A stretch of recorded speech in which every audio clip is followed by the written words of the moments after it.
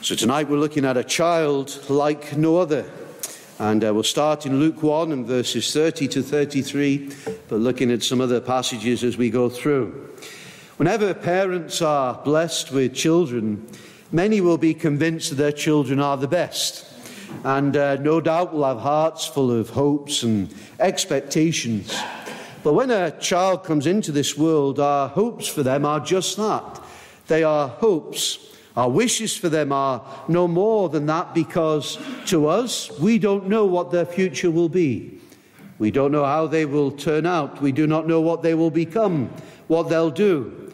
And so if we're Christian parents, we seek to bring them up in the ways of the Lord and commend them into his care.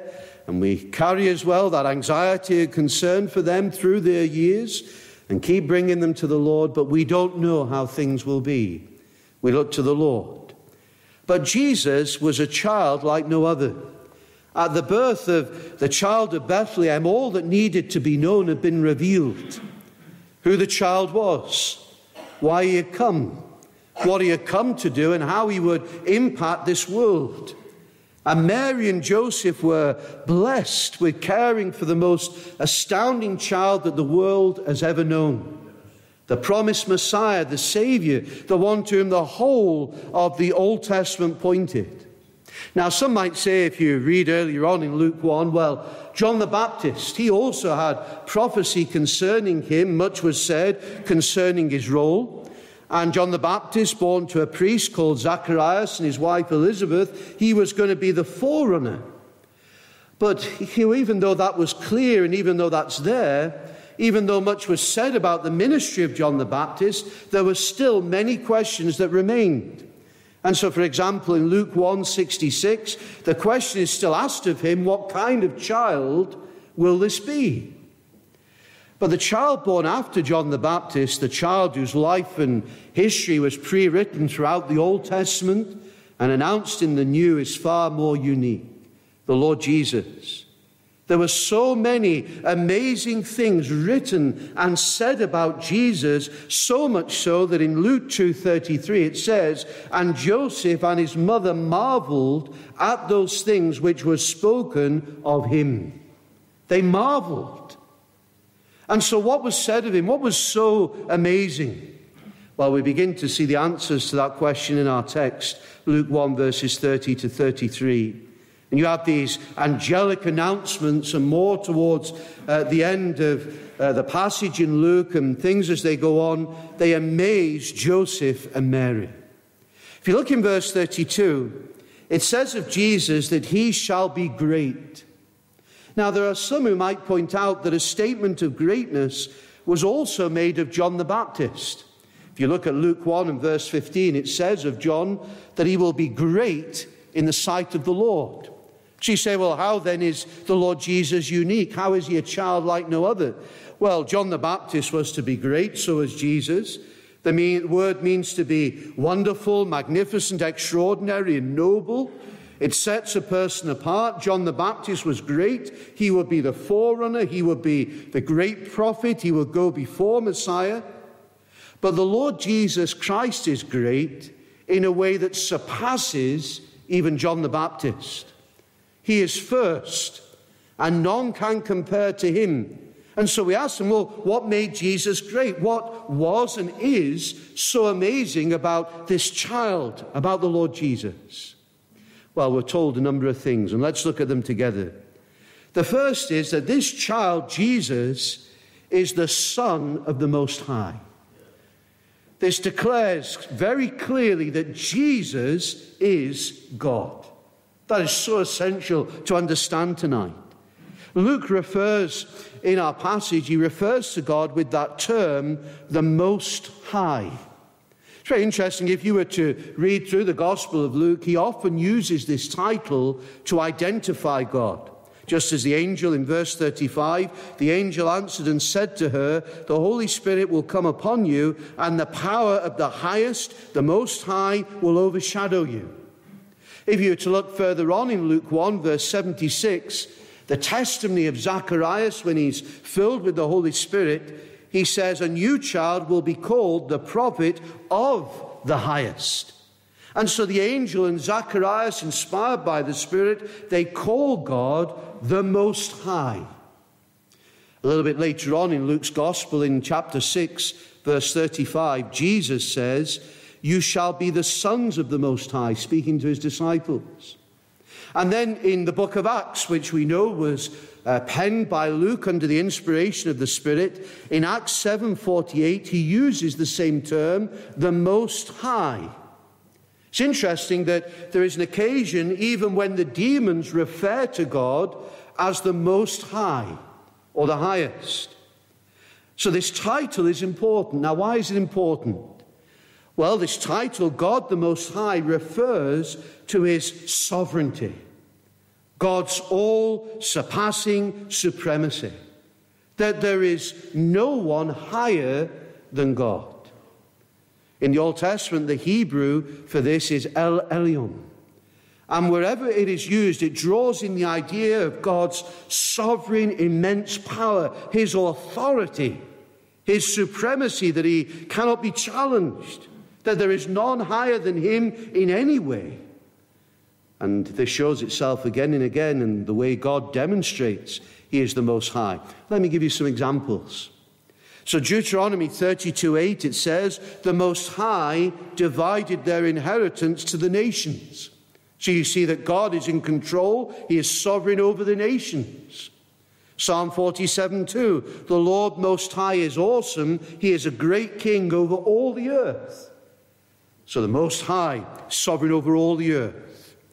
If you were to read through in the book of Daniel, in Daniel's prophecy, he says the Most High rules in the earth and gives the kingdoms of men to whomsoever he will. So all of those verses, they show that the Most High God is in control. He is sovereign over the nations. And then in 2 Samuel 22:14, the Most High is described as controlling the water, the clouds, the skies, the lightnings, the thunders, the seas, the rain.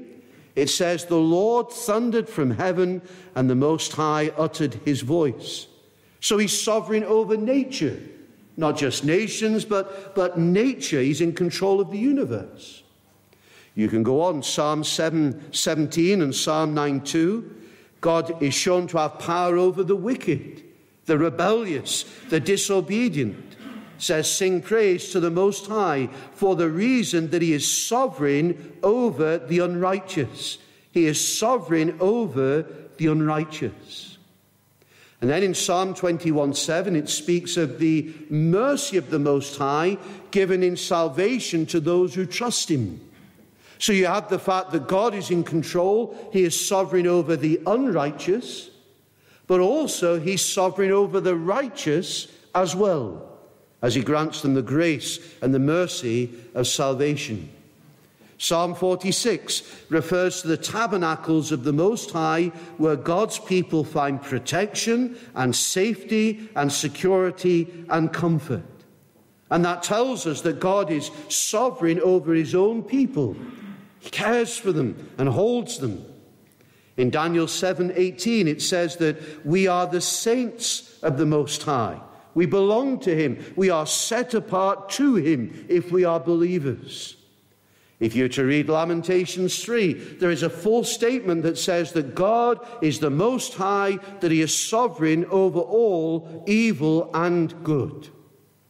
And so this title pulls all those things together, that God is sovereign over nations, over nature, over the righteous, the unrighteous, over the people he has redeemed, over all things. He is the Most High. There is none like him. And you say, well, why is this important?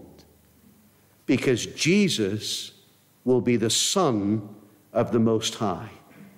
He is the Son of God.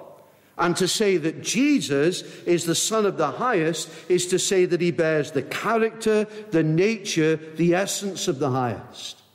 Son does not imply that God is a great God and Jesus is somehow below, as some argue. That is not right. It is to say that Jesus bears the same life, the same essence, the same nature as God. Hebrews 1, he is the express image, the exact reproduction of God's image.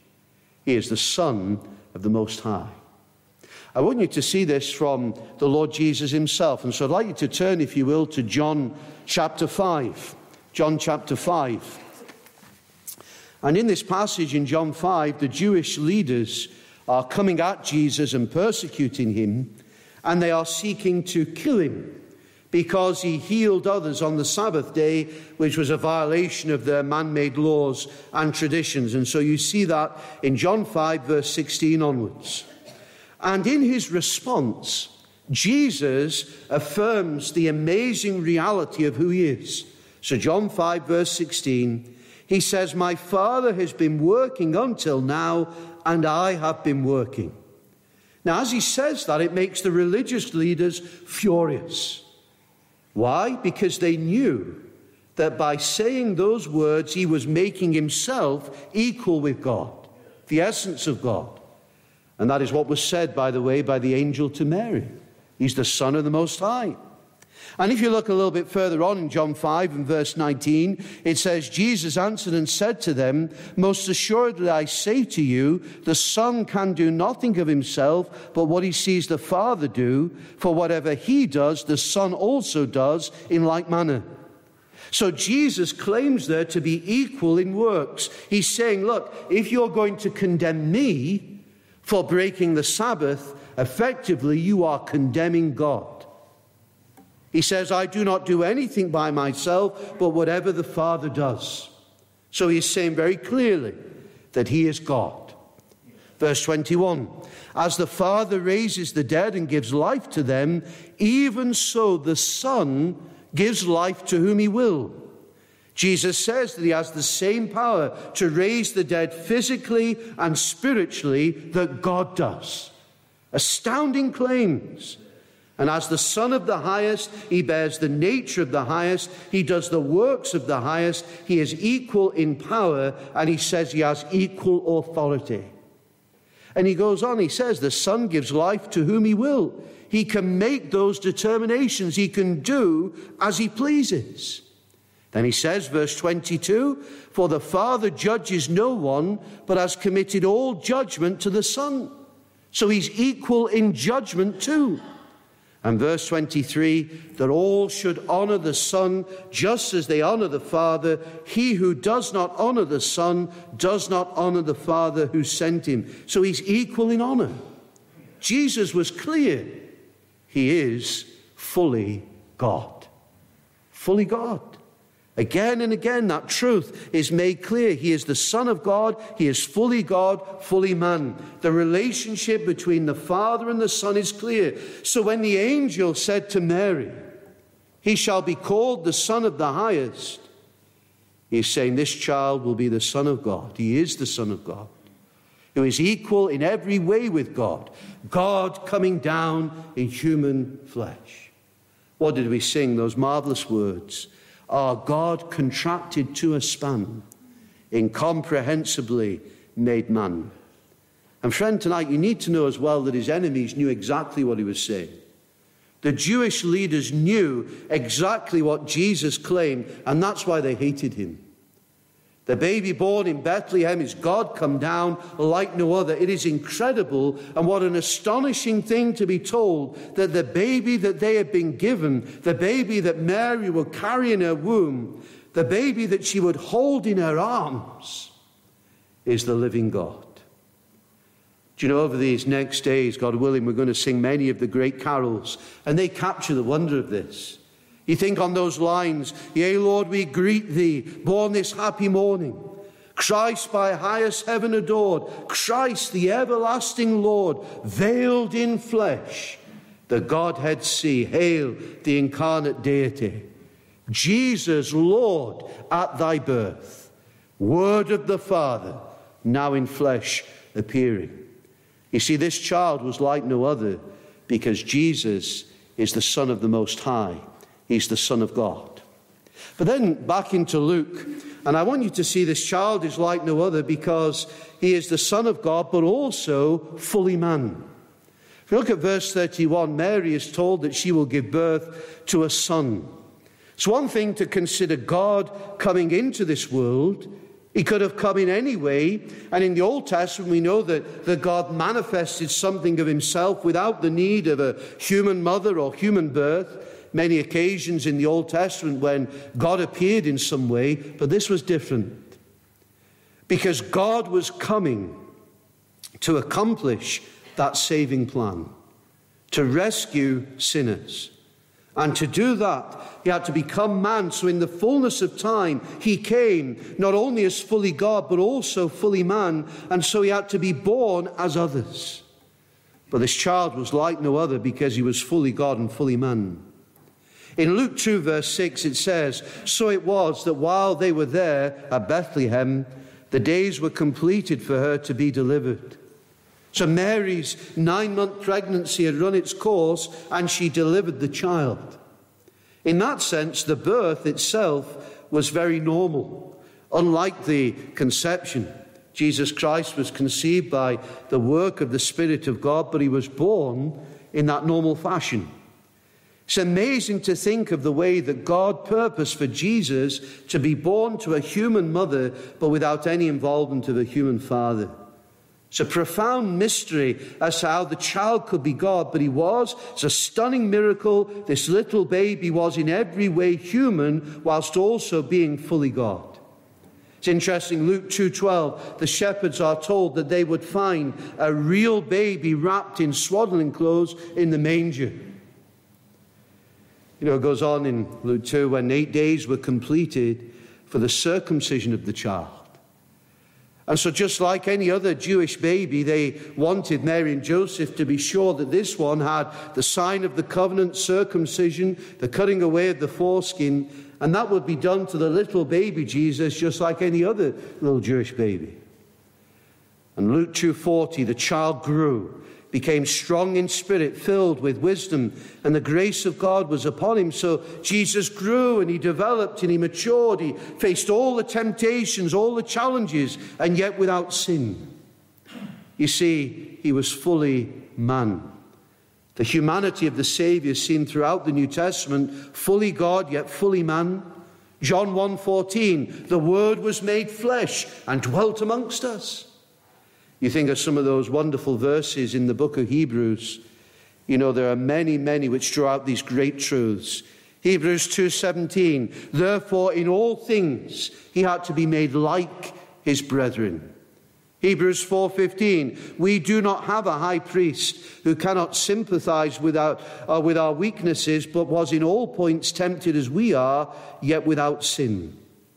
Paul writes in Galatians 4, when the fullness of time had come, God sent forth his Son, born of a woman, born under the law. So Jesus was born like everyone else. He submitted himself to the law, was made like his brethren in all things. Why? Because if he was to be the substitute for sinners on that cross, he had to be man. If he was to rise from the dead for men, he had to be man. That's why Paul says in 1 Timothy 2:5, there is one God and one mediator between God and men, the man, Christ Jesus. Again, you think of some of those great lines from the carols. Pleased as man, with men to dwell, Jesus our Emmanuel. Day by day, like us he grew. He was little, weak and helpless. Tears and smiles like us he knew. And he feeleth for our sadness, and he shareth in our gladness. Goes on, for that child so dear and gentle is our Lord in heaven above. You see, this child was like no other. Yes, he was fully God, but he was fully man. And thank God that he was willing to take to himself human flesh and nature to be our rescuer, to come to deliver us, to be our Redeemer. And so these things set the Lord Jesus apart. But also I want you to see this, that this child is like no other because he is the sinless Holy One. Luke 1 verse 35, the Holy Spirit will come upon you, and the power of the highest will overshadow you. Therefore also that Holy One who is to be born will be called the Son of God. Jesus was a child like no other because he was a holy child. That is a glorious truth. There is only one child in the history of humanity of whom that could be said, and that is Jesus, the Holy One. No one has ever produced a holy child except Mary by the power of the Spirit of God.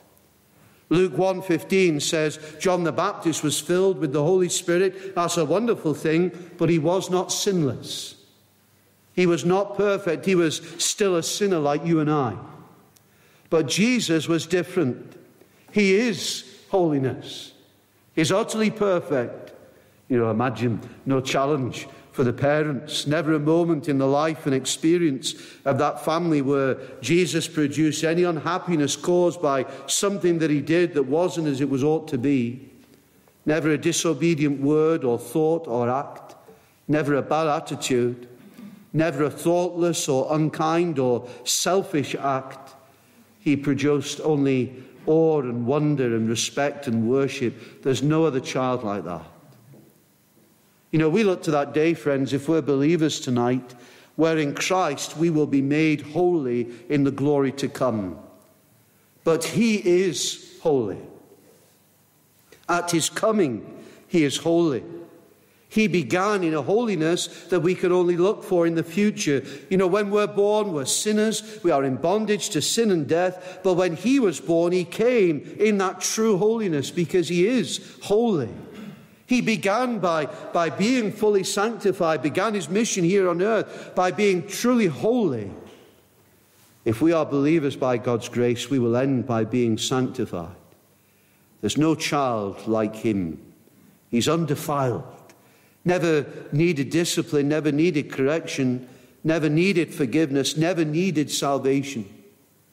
The holy child, unlike any other child, sinless, pure, amazing.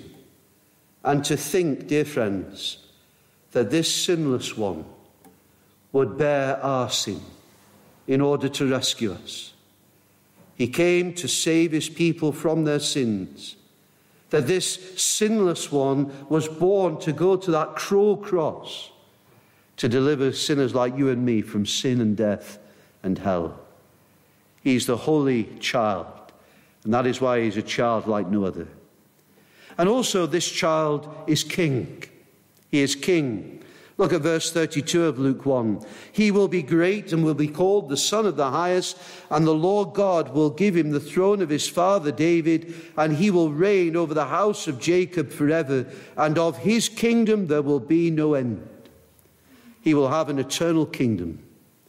The Lord will give him that throne, born into that line of David, both Mary and Joseph coming from the line of David. So important because it meant that both the legal line and the royal bloodline come together in Jesus. He is the rightful heir to the throne of David. And this little child, they hear, will receive the throne of his father David, reign in an eternal kingdom. What an announcement! Imagine Mary and Joseph trying to grasp these magnificent statements that are being made about this little one. The King of the universe, the King of kings, the Lord of lords, the only potentate, the one who will reign forever. And Scripture is full of statements which express that. Philippians 2 say that every knee will bow to him, of things in the earth, under the earth. All creatures will bow in submission to the kingliness of the Lord Jesus Christ. This child is like no other because he's a king like no other. And this child also is the Savior. Look at Luke 1:31. Behold, you will conceive in your womb and bring forth a son, and shall call his name Jesus. To Joseph it was said, Matthew 1:21, she will bring forth a son, you shall call his name Jesus, for he will save his people from their sins. Do you know what I mean? It would be enough for anyone to know that they were going to be caring for this baby was God.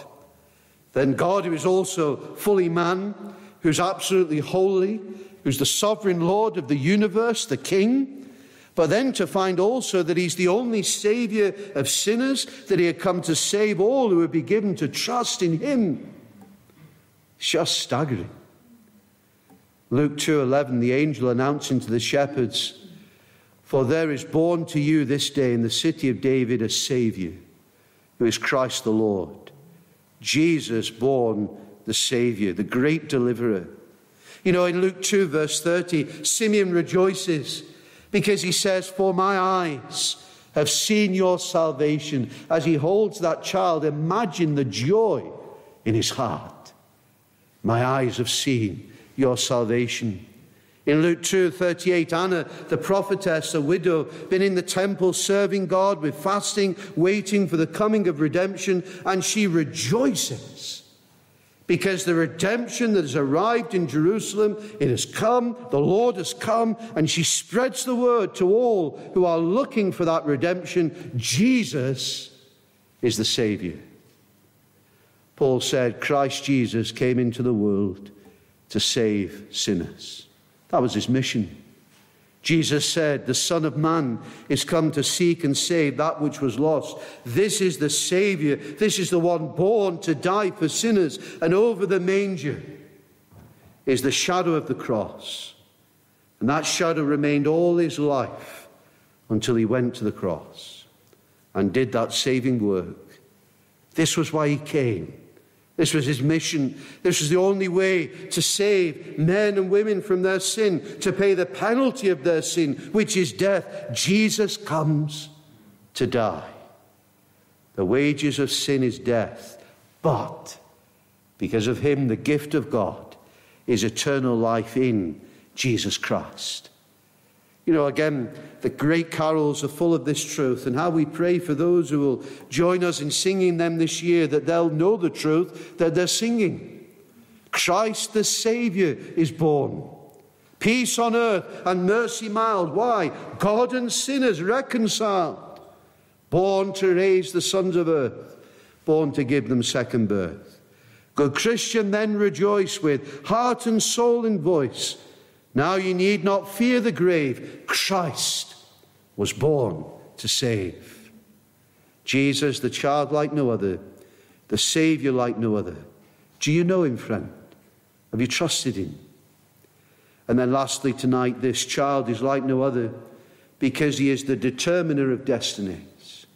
Look at verses 34 to 35 of Luke chapter 2, if you will. Then Simeon blessed them and said to Mary, his mother, behold, this child is destined for the fall and rising of many in Israel, and for a sign which will be spoken against. Yes, a sword will pierce through your own soul also, that the thoughts of many hearts may be revealed. Did you know, friend, tonight that Jesus is the determiner of every person's destiny? That he is the revealer of the heart. He is the determiner of destiny. And tonight, your response to Jesus defines whether you fall or rise. Your eternal destiny, your falling into the pit of hell or your rising into the glories of heaven depend upon Jesus Christ. You know, it's one thing, isn't it, to have an influential child. But imagine being told that your child is the greatest influence in the world. So influential that the destiny of every living human being is dependent on their relationship to that child. You know, what did we say this morning? He that has the Son has life. He that has not the Son of God has not life. It is that clear. He is the determiner of every human being's destiny. Anyone who ever enters heaven does so because of the person and work of Jesus Christ. His perfect life, his death on the cross, his glorious resurrection. Those who go to hell go because they would not have him as their Lord and Saviour. Now, some may say to me, well, what about those Old Testament believers? What about those who existed before Jesus went to the cross? Well, the work of Jesus is not only applied forward to all his people that there would ever be, but also in time backwards. He's the only Saviour. He's the only Redeemer. Without him, there is no hope. There is only one way of salvation. By grace alone, through faith alone, in Christ alone. There is not one way to be saved in the Old Testament and a different way to be saved in the New. That would be two totally different gospels. In the Old Testament, they were saved by grace alone, through faith alone, in Christ alone, looking ahead to the coming of Christ. What did Jesus say in John 8? Abraham rejoiced to see my day. He was glad. We are saved by looking back to the first coming of Christ, who died on the cross to bear our sin. In the Old Testament, they looked ahead to his coming. And friend, we all meet at the foot of the cross. It's by grace, faith in Christ alone that anyone is saved. Every person's destiny is bound to Christ, including yours tonight. This child, like no other, the Lord Jesus, the determiner of destinies. You know, if you want to be saved, you need to believe in this child like no other. The one who became a man like no other. The one who is the only mediator between God and men, and your response to him determines your destiny. You know, again, one of the carols puts into words a right response to Jesus. O holy child of Bethlehem, descend to us, we pray, cast out our sin and enter in, be born in us today.